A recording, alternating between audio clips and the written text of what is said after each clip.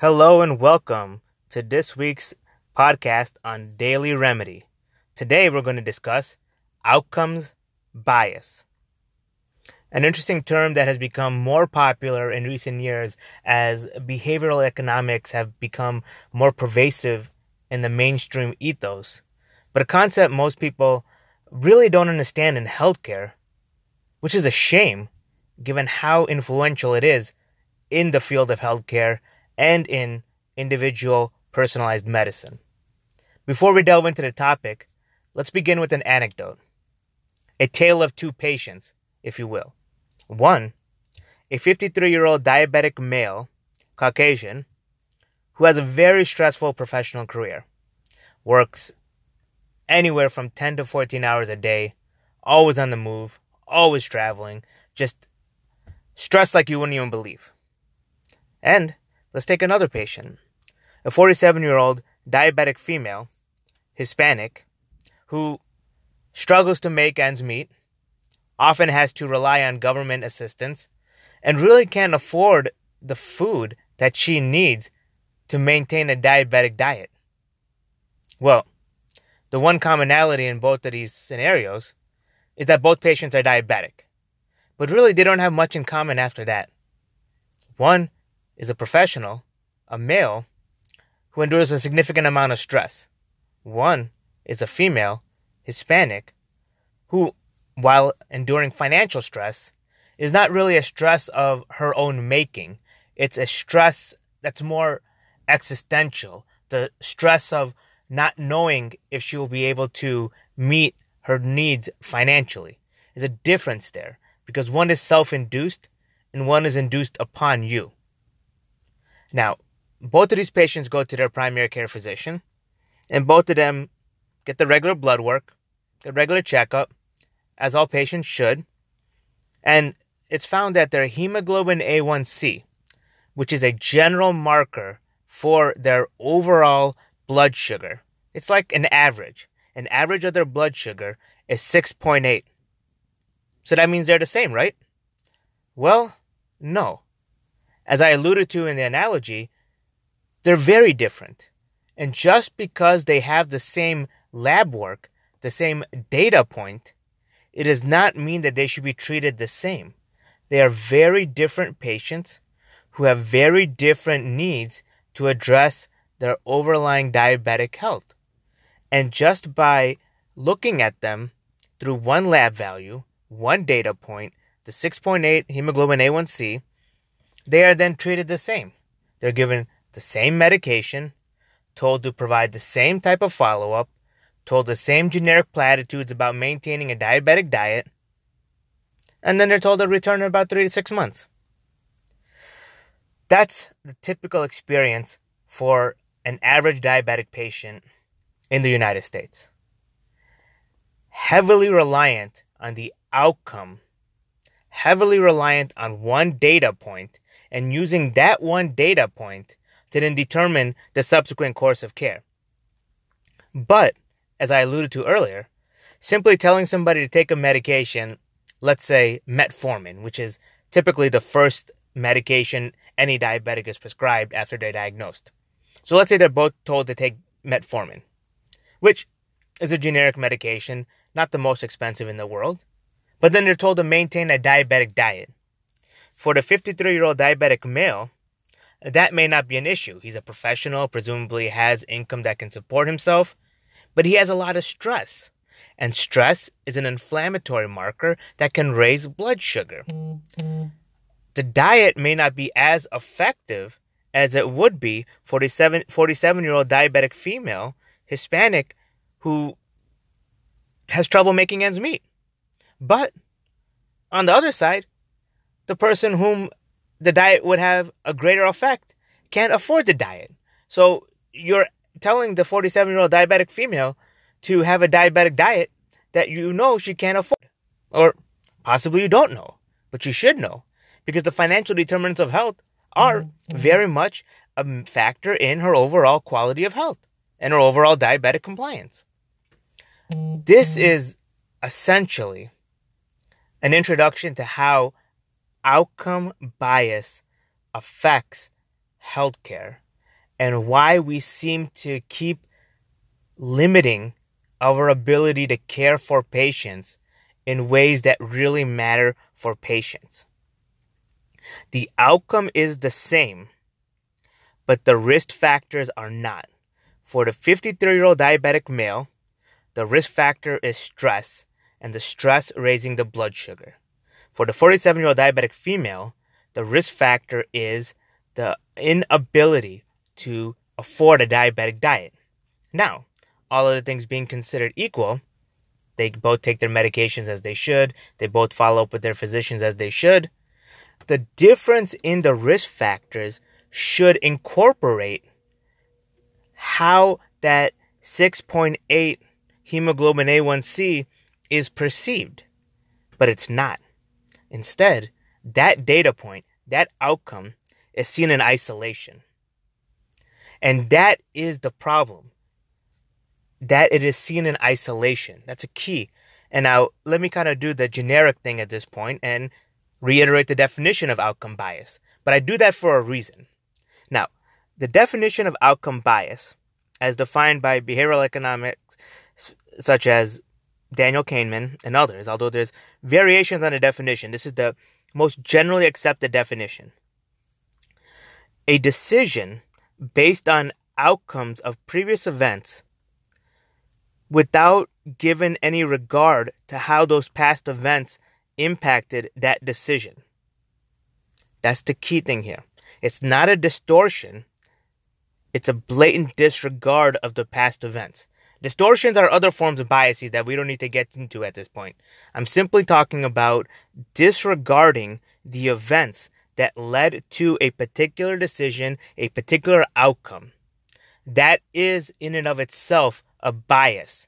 Most people don't recognize that as a bias. Most people, when you talk to them about bias, they would say, well, you're thinking a certain way, or you're distorted in how you're perceiving reality. No. A bias can also mean the inability to recognize what should be recognized, disregarding key facts. That is outcome bias. And that is why it is so pervasive in healthcare, yet so often ignored, because we ourselves in healthcare are not able to recognize what a bias is. A bias doesn't have to be a distortion. It can be a willful disregard of key facts that should be taken into account. So why does that matter? Well, it matters because we need to treat the whole patient. If you talk to any medical legal expert, they'll say the patient is the individual. The patient is not the pancreas. The patient is not an individual organ. The patient is not a disease. The patient is the whole individual.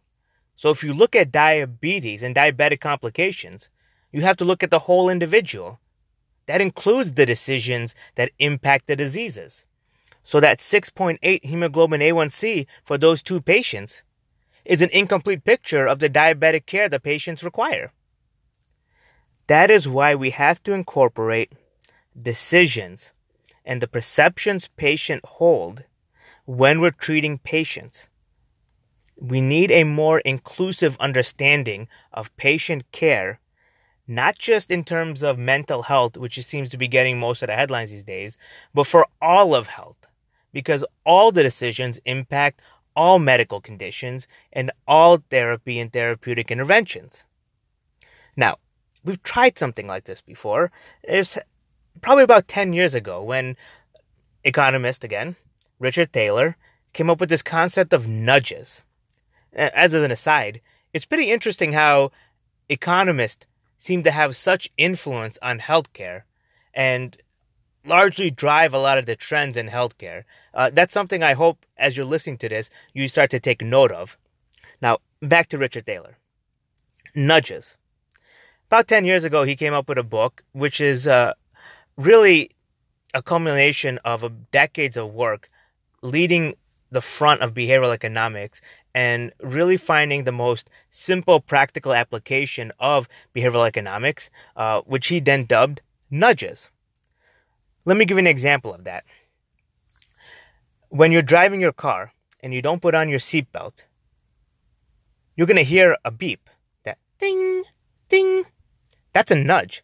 That is telling you that you need to put on your seatbelt. It's reminding you that wearing a seatbelt is for your own safety, and it's the law. It's a nudge.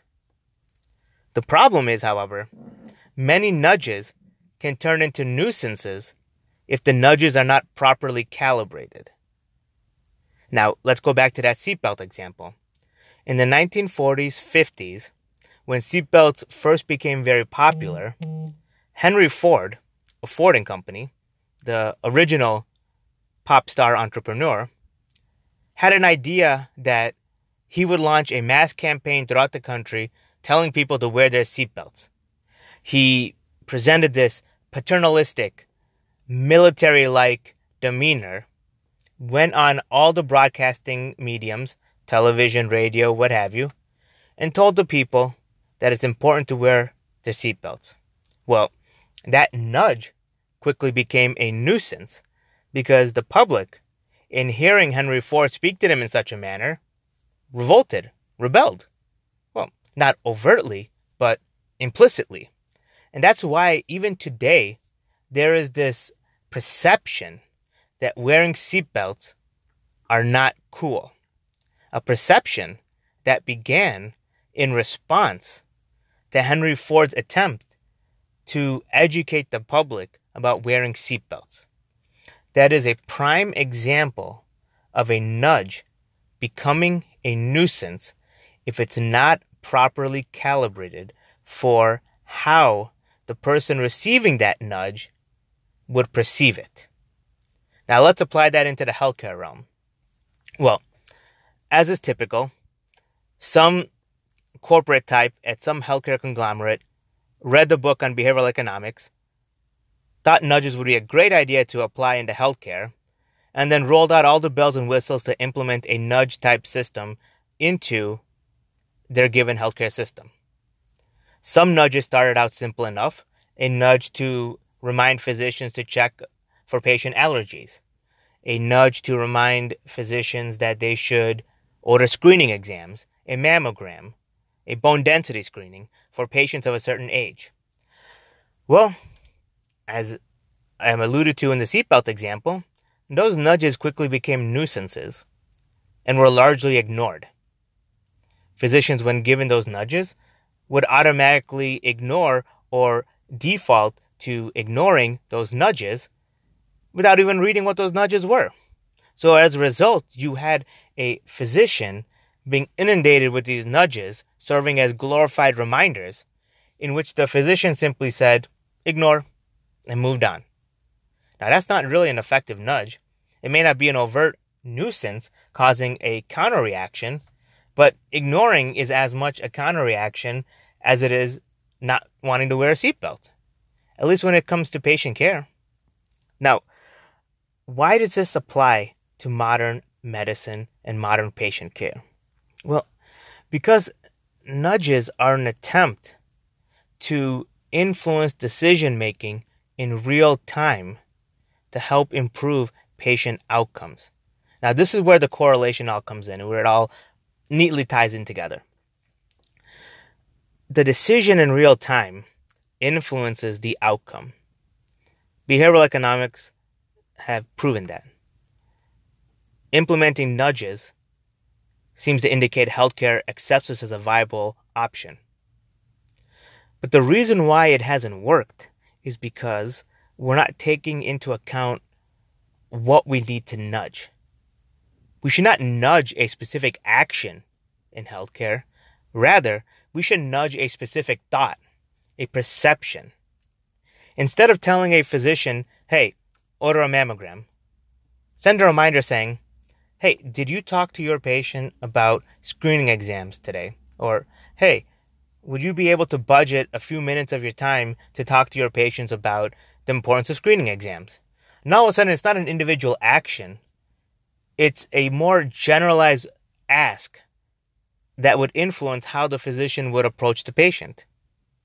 So, nudges as perceptions or targeting specific thoughts or beliefs are more effective ways to influence patient behavior and physician behavior, and as a result, healthcare behavior overall, because you're focusing on the opportunity cost of attention.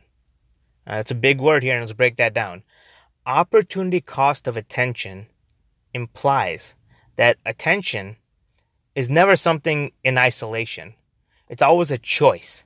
You choose to pay attention to one thing and choose not to pay attention to another thing.